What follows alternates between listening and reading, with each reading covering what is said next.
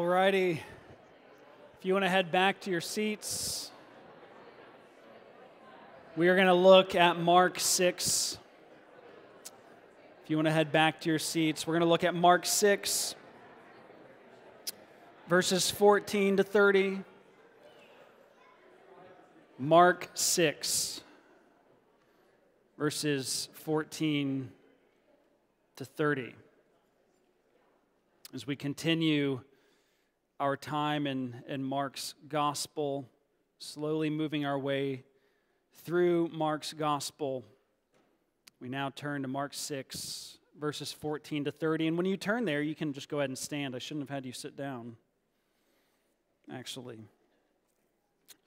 We're looking at Mark 6, verses 14 to 30 in particular, but I'll start in verse 7 and read on through, and I think you'll see why here in just a few moments. We're going to read Mark 6, verse 7, starting in verse 7 on through verse 30.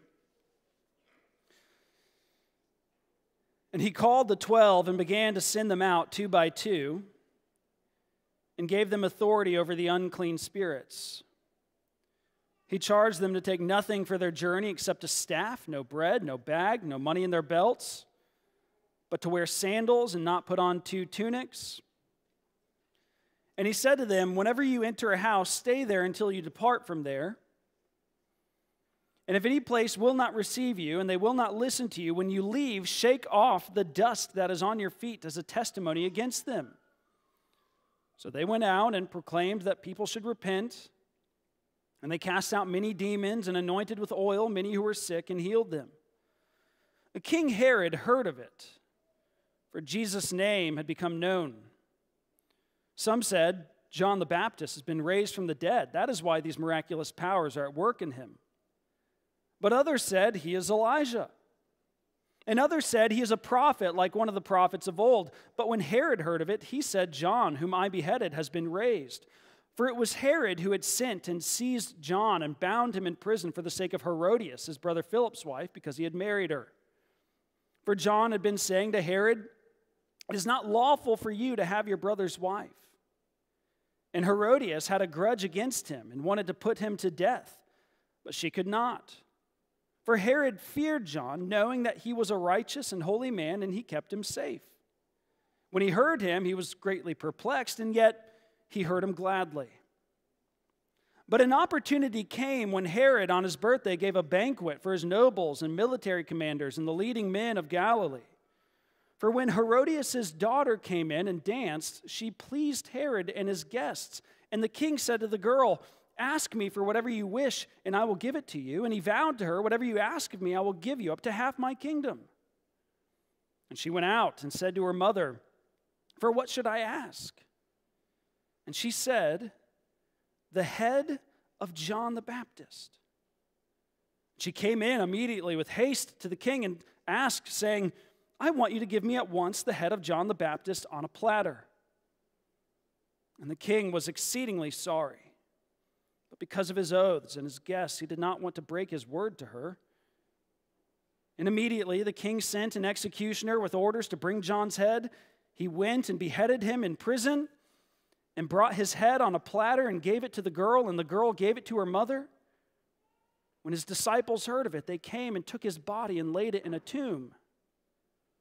The apostles returned to Jesus and told him all that they had done and taught. This is the word of the Lord. Thanks be to God. Let's pray together. Father, may the words of my mouth and the meditation of all of our hearts be acceptable in your sight, O Lord, our rock and our Redeemer. Through Christ our Lord we ask. Amen. You can be seated. Well, in my preparations this past week, I came across some of the stories of the genocide of Christians by the Islamic State, which started, it seems, in 2014, particularly in Iraq and in Baghdad there.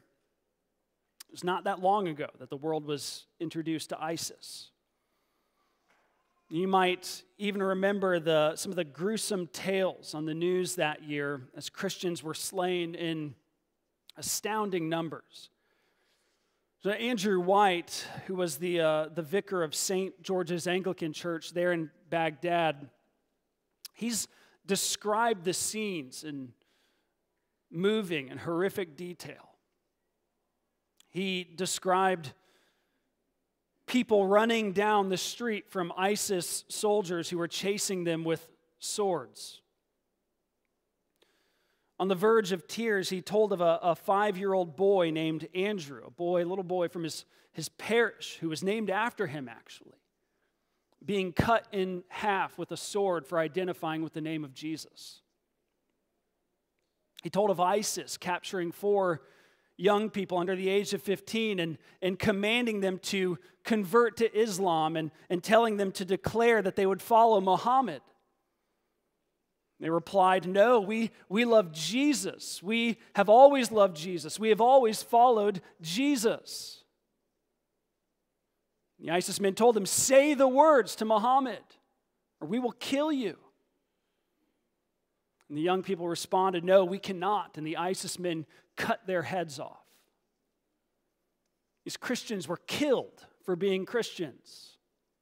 They were beheaded for naming the name of Jesus. Now, this is a graphic parable of what it means to be a disciple of Jesus Christ.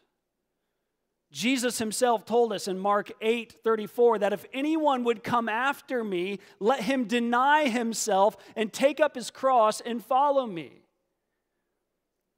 We like to dress that up and soften it. But the cross is an instrument of execution and death. And for some, that may mean that they will literally be slain for the sake of following Jesus. But for all of us, it means we must be spiritually slain for the sake of following Jesus.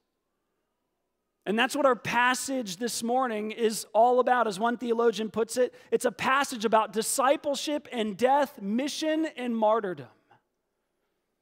And we see that in this passage here. This passage is what we've been calling, it's one of Mark's sandwiches. One of Mark's sandwiches. If you've been with us from the beginning of our time in Mark's gospel, you might remember us at some points talking about Mark's sandwiches. And it's a literary device that Mark likes to use to make a particular point and to explore certain themes. And here we find one. If you'll notice, last week we looked at Mark 6, verses 7 through 13.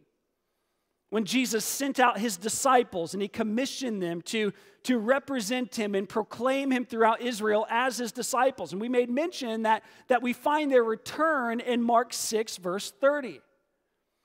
And if our text this morning, verses 14 to 29, were missing from Mark's gospel, and we skipped straight from verse 13 to 30, well, this chapter would read very naturally, wouldn't it? But it so happens, Mark has included this story about John the Baptist as the meat between 2 slices of bread, the slices of bread being Christ's disciples being sent out on and returning from their mission. Now, why would he do that? Well, Mark is trying to show us something about what we can expect if we ourselves are to live as Christ's disciples and representatives in the world. We saw last week that we are a sent people today. And that's what Mark wanted us to see last week. And as Christ's disciples, we are sent people, sent to represent him and to carry forth his mission in the world. But now Mark also wants us to see in this story about John the Baptist that living as Christ's disciples and representatives may mean and does mean death for us. So I want to call this sermon, Lessons from a Slain Prophet for a Sent People. And what we find here is that as we live lives of discipleship and mission, first, we find a world that often misunderstands Jesus, and we see that in verses 14 to 16. The second, we face those who reject God's authority, and we see that in verses 17 to 30. And third, we follow the path of our crucified Savior. So we'll look at verses 21 to 29. First, we find a world that often misunderstands Jesus. Let's begin with verse 14 here. Mark writes that King Herod heard of it, for Jesus' name had become known. Now it seems that as Christ's disciples were sent out on their mission in Israel, they caused quite a stir. People are hearing about and talking about Jesus, and it even reached the ears of King Herod. But then it seems that also along with this conversation about Jesus, there was also much confusion. Mark goes on to say, some said John the Baptist has been raised from the dead. That is why these miraculous powers are at work in him. But others said he is Elijah, and others said he's a prophet like one of the prophets of old. But when Herod heard of it, he said, John, whom I beheaded, has been raised. And so here we find out about what has happened to Jesus' cousin and forerunner, John the Baptist. John was a prince of a man. And Jesus actually said that among those born of woman, there has arisen none greater than John the Baptist. But we saw all the way back in Mark 1:14 that John had been arrested. But here we come to learn more about his fate, about how Herod had killed him by cutting off his head. Now Herod, he's called a king here, but the term is used rather loosely. He's a vice-regent of sorts, put in place under the emperor Caesar to oversee the domain of Israel. And even there in Israel, his domain was shared. So you see, this Herod Antipas, was the son of Herod the Great. Herod the Great was the one in power when Jesus was born. And Herod the Great had 10 wives, and among his 10 wives, he had 4 sons. And so when his reign came to an end, he actually divided up his domain in Israel into 4s, and he gave a 4th to each of his sons. That's why you might have heard Herod called a tetrarch before. Tetra means 4, and arch means ruler. He was a ruler of the 4th of the domain of Israel under Caesar. But still, he wielded enormous power there in Israel, enough power to arrest and behead whomever he wanted, for whatever reason he wanted, it seems. And that's what happened to John the Baptist. But then as news of Jesus spread throughout Israel, we find people sharing and espousing their theories regarding Christ's identity. Some say he's just a prophet. Others provide some supernatural explanations, like he's Elijah or he's John the Baptist raised from the dead. And Herod adopts this theory, that he's John the Baptist raised from the dead, perhaps because he has something of a guilty conscience regarding John. We don't know. But whatever Herod's reason for his theory, and whatever the reasons for the differing theories, all the differing theories throughout Israel regarding Jesus at that time, what we find here is that Jesus was being deeply misunderstood, wasn't he? The people generally did not have an accurate view of his identity, even as his fame spread. As Jesus' fame spread throughout Israel, the people still didn't understand who Jesus is or what he came to do. And friends, we still live in a world wherein Jesus is deeply misunderstood. Don't confuse the vast fame of Jesus in the world today with true knowledge of him. Of course, Jesus is the most famous figure in all of human history. There are very few in the world who haven't heard of him, but don't confuse his fame with true knowledge of him. He is still deeply misunderstood. We live in a world wherein many who have heard the name of Jesus view him as nothing more than a great teacher, similar to maybe Gandhi or Socrates. We live in a world wherein political parties like to use Jesus as their very own mascot, having a Jesus that conveniently agrees with all of their policies and principles. Some view him as a political revolutionary. Muslims, making up almost 2 billion people of the world, view him as nothing more than a prophet. Some religious groups view him as a very powerful angelic being. There's so many differing views, so many differing versions of Jesus out there, depending on who you are and what your preference is. If you want a hippie Jesus, you can have that. If you want a gun-toting superhero Jesus, you can have that too. It just depends on what your preference is. There's so much confusion and misunderstanding about Jesus in the world. I remember several years ago, I was in Yellow Springs. I was talking with a middle-aged gentleman. about Christ and the gospel, and we were there. We were on the sidewalk in the main strip there of the village, and I didn't get to say too much because he interrupted me pretty early on, and he said, yeah, I know all about Christianity. I'm a history teacher. I probably know more about it than you do. And he said, you probably don't know that Christianity as it is today wasn't formed until about the 4th century at the Council of Nicaea. And he said, that's when they came up with the trilogy. And I said, the trilogy? You know, good grief. I thought he was talking about Lord of the Rings. I said, the trilogy? Do you mean the doctrine of the Trinity? And he said, no, the trilogy. And I realized this man had no idea what he was talking about. And to be frank, that's often what I find when I talk with my non-Christian friends and neighbors about the gospel of Jesus Christ. I find that they often have deeply misunderstood who Jesus is and what he's come to do. And sure, absolutely, there are people in the world who reject Christ and have a good grasp of the truth claims that we biblically make about him. But personally, I can count on one hand the amount of people that I've shared the gospel with who reject Christ and already had a good grasp of who they're rejecting. Far more common are those who deeply misunderstand and thus don't even know who it is they're rejecting. Perhaps there are those of you here today who are not believers in and followers of Jesus Christ. And so I just want to put the question to you, do you know who it is you're rejecting? You may think you do, but have you ever read the scriptures? Have you ever read one of the Gospels, Matthew, Mark, Luke, or John? Have you ever dealt with what Jesus himself has said? Have you ever dealt with his own claims about himself? Have you ever wrestled with what his words mean, being the Messiah and the Son of God who came to ransom sinners from death and hell? Have you ever considered him as God's salvation for a fallen world? Friend, I would exhort you, if you have not, to seek and to consider, to understand who Jesus is and what he came to do. Because if he is who he said he is, and you reject him, whether you misunderstand him or not, if he is who he said he is and you reject him, eternal damnation awaits you. And maybe you say, well, I don't believe that.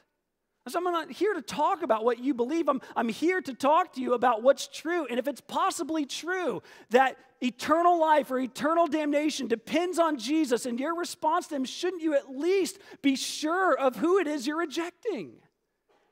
Shouldn't you at least consider him and try to clearly understand him? And for those of us who are Christians here this morning, see here that this is why an essential part of our discipleship and mission is to make Jesus known. Look at verse 14 there. King Herod had heard of it because Jesus' name had become known. Well, why was his name becoming known? It's because that's what his disciples were doing. They were going throughout Israel and declaring the name of Jesus.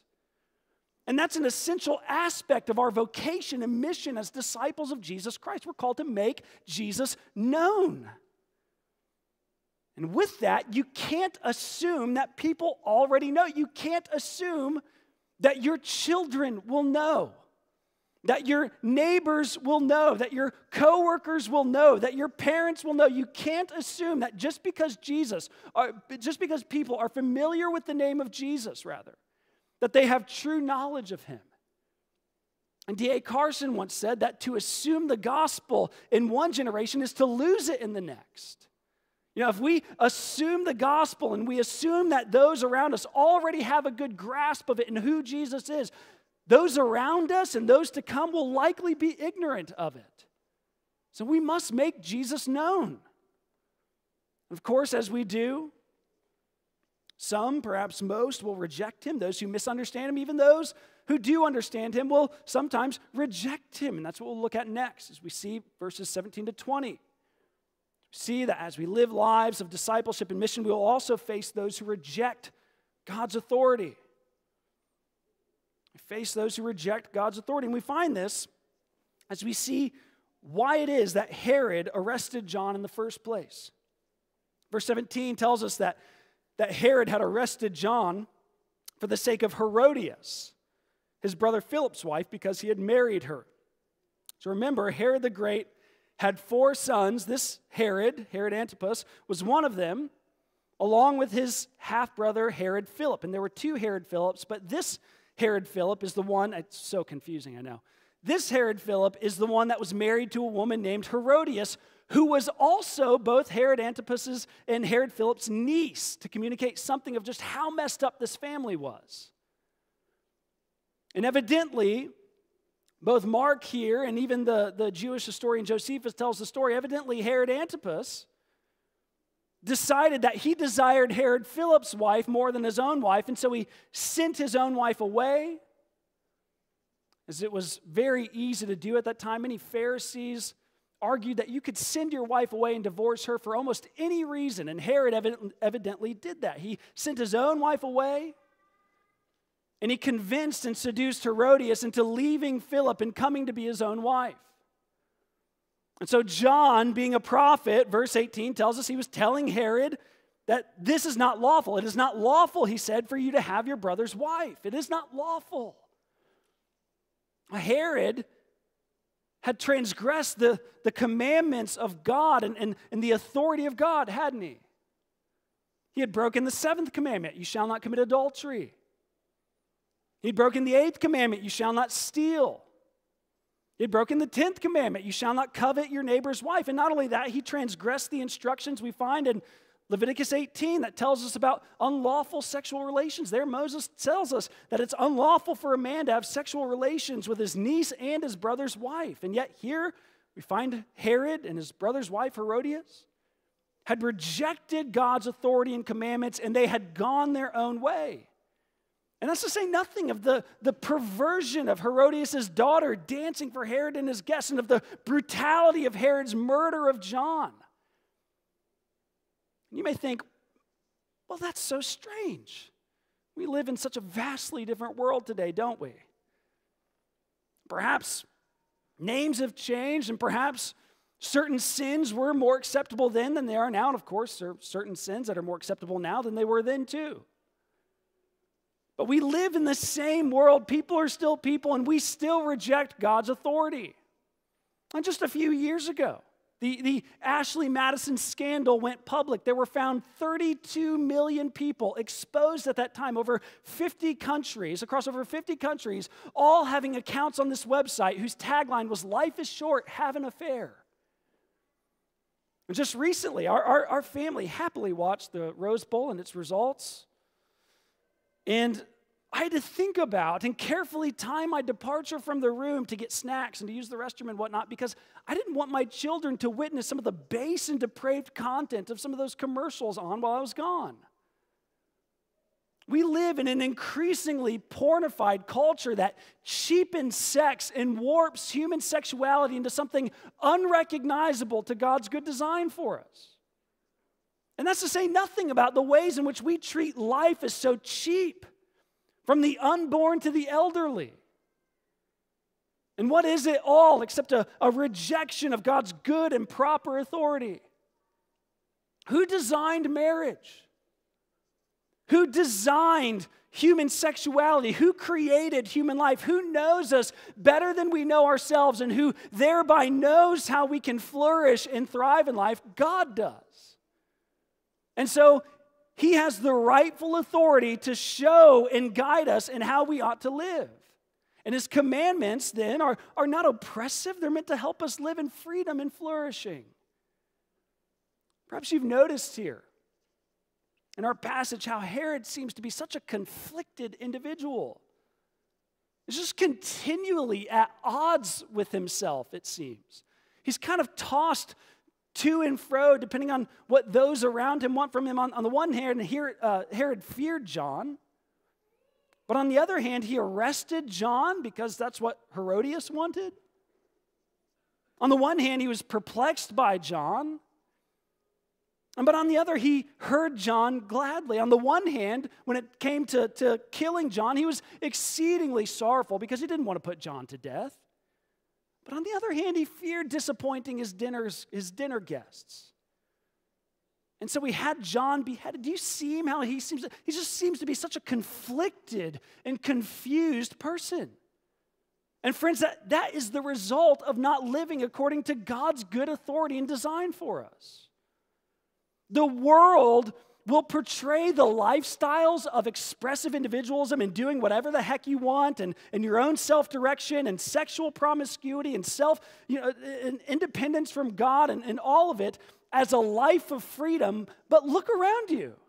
Look at Herod and then look around you across the landscape of the West today. Is this what it's all leading to? How is this working out for us? Are people free? Are people free?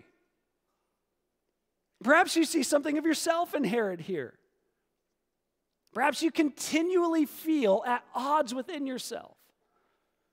Perhaps you're someone who feels so conflicted and so divided and so anxious within continually. And perhaps you've told yourself, well, I'm just this way because I have so many responsibilities or obligations or whatever. The truth is, it's the result of not living under the glad submission to your Maker.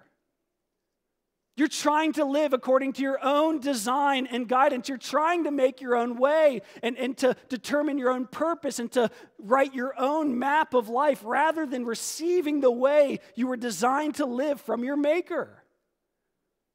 And Jesus put it this way later in Mark 6, verse 34. He says, you're trying to live as a sheep without a shepherd. You're not made for radical autonomy. You were made to live beloved, guided, cared for by your shepherd. And that's part of why Jesus has come, to be your shepherd, to rescue you from having to live life aimlessly, so conflicted and confused and so weary with it all. Jesus says to all who are aimless and anxious, conflicted and confused, to all who are weary with it all, he says, come to me, I will be your shepherd. I will guide you and care for you and show you how life works best. All you must do is hand yourself over to him and say, I'm tired of running my own life. I hand myself over to you. Please run my life for me. And if you do, and only if you do, will you know the true freedom of living under your rightful shepherd. And Christians, we can learn something from John's bold witness here too, can't we? He didn't shy away from declaring God's universal, absolute authority. He didn't DM Herod and say, oh, hey, buddy, I heard you married your niece and your brother Philip's wife. I'm not judging. But can we just get together and talk so I can share some of my personal beliefs on the matter with you? And if you disagree, we can agree to disagree. That's okay. I just need to tell you my thoughts. No, Herod clearly rejected God's authority. And so John, he wasn't rude, he wasn't unkind, but he clearly viewed God's authority as absolute and binding on all of life and all of humanity. God's authority is binding over every square inch of human existence, even what we do in the privacy of our own bedrooms. Friends, so much of the world today will be willing to tolerate us so long as we treat what we believe as a merely personal and private matter. But if we're going to be faithful disciples of Christ, we can't do that because God's authority is not a merely personal or private matter. His authority is absolute, spanning over the whole domain of human existence. God's no tetrarch. He doesn't rule over a fourth of life. He rules over it all. And so we are those who ought to assert God's rightful authority over all. And let me tell you, that'll likely look different for you than it did for John the Baptist, right? You're not an old covenant prophet. As important as your political Facebook posts are, I doubt they're really going to do that much good. I doubt they're ever going to reach the sight of a president or a governor or a mayor or whomever. And so boldly proclaiming our sovereign God might not look like you confronting well-known politicians for their sin. But it might look like you admonishing your children to repent because they stole something from a friend or lied to you. God's authority applies to that situation. It might look like you speaking up and confronting a coworker who speaks in a sexually derogatory or demeaning way about women in the office. God's authority applies to that situation. It might look like you calling a friend or even a parent or an in-law to repentance because he's mistreating his wife or he's divorcing his wife for a less than legitimate reason. God's authority applies to that situation. These are not merely matters of personal opinion and conviction. They are clear transgressions against God's authority and design, and so they must be viewed and declared as such as we face a world that rejects God's authority. And that's not easy. I grant you, that is not easy. But the Christian life is not easy. Discipleship and mission is not easy because lastly, as we live lives of discipleship and mission, we follow the path of our crucified Savior. Look with me lastly at this gruesome scene described in verses 21 to 29. We saw earlier that Herodias wanted Herod to put John to death, but Herod wouldn't. He was afraid to do so. And he even seemed to like John somewhat. But Herodias' opportunity came. We see in verse 21, the phrase translated as opportunity literally reads, a timely day. Timely day came. She was just waiting for her opportunity to come, and come it did. It was Herod's birthday. He had many guests, powerful men from all around Herod's domain, and Herodias' daughter came in and danced for Herod and his guests. Now, Mark doesn't say her name, but the historian Josephus identifies this young girl as Salome. She's a young girl. In verse 22 calls her girl here. It's the same word used for the young girl, Jairus' daughter, in Mark 5:42. This is a young girl. She could be as young as 12 years old, possibly even younger.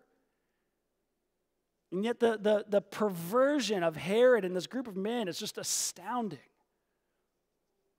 So Herod, likely so drunk and turned on that he's not thinking straight, he makes a rash vow to Salome. He tells her, verses 22 to 23, ask for me whatever you wish, and I will give it to you. And he vowed to her, whatever you ask me, I will give you up to half my kingdom.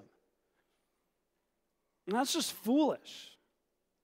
He can't make that promise. This kingdom is not his to give away. It was given to him by Caesar. He's a vice regent, not a king. And it doesn't matter ultimately anyways. This young girl has no interest in domains or kingdoms. She's too young to care about that. So she goes to her mother and she says, what should I ask for? And Herodias horrifically tells her the head of John the Baptist. Salome goes in to Herod and says, I want you to give me at once the head of John the Baptist. And then she adds this rather sick detail. She wants his head on a platter. And although Herod is conflicted, he ultimately doesn't want to go back on his word or disappoint his dinner guests. And so he brutally and gruesomely orders for John's head to be lopped off and brought in on a platter like it was a piece of meat served up to his guests. This is a horrid and gruesome scene. It closes with John's disciples coming and taking his body to lay it in a tomb, and Christ's disciples returning to debrief from their mission trip. And I would be remiss here if I didn't point out that Mark is trying to show us something. He's foreshadowing for us what we can expect to happen to Christ later in this gospel. You know, it's no coincidence that the identities of Jesus and John are confused for one another in the first part of our passage, and that John suffers death at the hand of those in power. And in fact, Mark even seems to use similar language at places to speak about John's death and Jesus' death and John's burial and Jesus' later burial. Just as John's head here in verse 28 is, quote, brought to Salome and Herodias, so Jesus, Mark 15:22, will be, quote, brought to Golgotha, which means the place of the skull. And there, like John, he will be killed at the hands of sinful and powerful men. He will be crucified there on Mount Golgotha, rejected and despised by men, just like John here. And just as John's disciples come and take his body to lay it in a tomb here in verse 29, so Joseph of Arimathea, the same phrase is used when he comes and takes Jesus' body in Mark 15:46 and lays it in a tomb. Mark is foreshadowing for us where Jesus' life and ministry are headed in the death of John the Baptist. Just as John was Christ's forerunner in ministry in the beginning, he's also Christ's forerunner in death in the end. Only unlike John's death, Christ's death for us is far more than a lesson. Christ's death is our salvation because as perfect humanity dying a sinner's death, Christ died in our place. He died taking our sin and penalty upon himself as those who have rejected God's authority, as those who have utterly failed to living according to his design, as those who have rebelled against him and each gone our way like lost sheep. The Lord has laid on him, our shepherd, the iniquity of us all, so that we can be freely pardoned from sin and rebellion and treason against our sovereign, who alone has proper authority over us. Jesus Christ is our pardon. But then Mark's also showing us, as we've already mentioned, in sandwiching the disciples' commissioning and return in this way, Mark is trying to show us something of the nature and cost of living as Christ's disciples and representatives in the world. As Dietrich Bonhoeffer once stated, when Christ calls a man, he bids him come and die. And this is tangibly and tragically illustrated here in John. Just as being Christ's forerunner means death, so being Christ's follower means death. Jesus himself will go on to tell us in Mark 8:31-33 about his own death and his own resurrection. And on the heels of that, foretelling his own death, he calls his disciples to follow him into death. Mark 8:34-35 says, if anyone would come after me, let him deny himself and take up his cross and follow me. For whoever would save his life will lose it, but whoever loses his life for my sake and the gospel's will save it. This is the call of discipleship. This is the call of those who would live as representatives of Jesus in the world. It's a call to come and die. To all, it is a call to come and spiritually die. And for some like John, it is a call to come and meet with even physical death at the hands of those who reject Christ and his gospel. And so we see that Christ's cross is not only pardon for us, it's also a pattern we're called to follow. Perhaps you look at the death of John and the deaths of those young Iraqi people that I mentioned in the beginning, and you think that just seems so far removed from my life here in Dayton, Ohio, 2022. You're not facing ISIS, you're not facing Herod or Herodias or anyone who wishes you dead. And even if you are facing people who wish you dead, they don't have the power to do anything about it.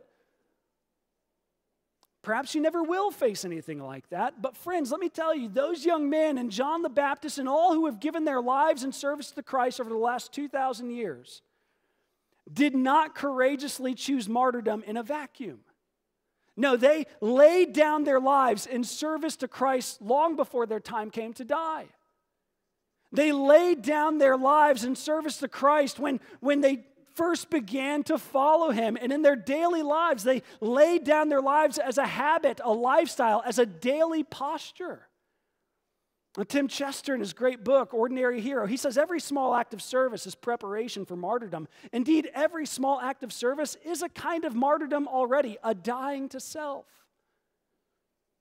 Well, undoubtedly, those who are martyred in service to Christ chose those small martyrdoms in the ordinary course of life. They chose to die 1,000 small deaths. They chose to face smaller, everyday martyrdoms throughout their lives as they laid down their lives to serve Christ and his kingdom in the world. And whether or not you or I ever get our heads lopped off, we're called to do the same. The cross of Jesus Christ, in addition to being our pardon from sin, is also the pattern after which we model our everyday lives. Well, and what does that look like? What does that look like? What does it look like to follow the pattern of the cross in your everyday life? Or when you're tired and someone asks you for help, it looks like Philippians 2:17, which says, even if I'm to be poured out as a drink offering upon the sacrificial offering of your faith, I am glad and rejoice with you all. When you're considering stepping out of your comfort zone and taking a risk for the sake of the gospel and the mission of Christ, it looks like Ephesians 5:1-2. Therefore, be imitators of God as beloved children and walk in love as Christ loved us and gave himself up for us as a fragrant offering and sacrifice to God. When you're asking, how's this important life decision and this choice going to affect me? Well, following the pattern of the cross looks like Philippians 2:4-8. Let each of you look not only to his own interests, but also to the interests of others. Have this mind among yourselves, which is yours in Christ Jesus, who though he was in the form of God, did not count equality with God a thing to be grasped, but emptied himself by taking the form of a servant, being born in the likeness of men, and being found in human form. He humbled himself to the point of death, even death on a cross. And what does it mean for the way that we give to Christ's church and mission? It looks like 2 Corinthians 8:7. See that you excel in this act of grace, for which you know the grace of our Lord Jesus Christ, that though he was rich, yet for your sake he became poor, so that by his poverty you might become rich. What does it mean when others hate you and revile you and sin against you while following the pattern of the cross? It means Ephesians 4:32, be kind to one another, tender-hearted, forgiving one another as God in Christ forgave you. What does it mean when you face temptation?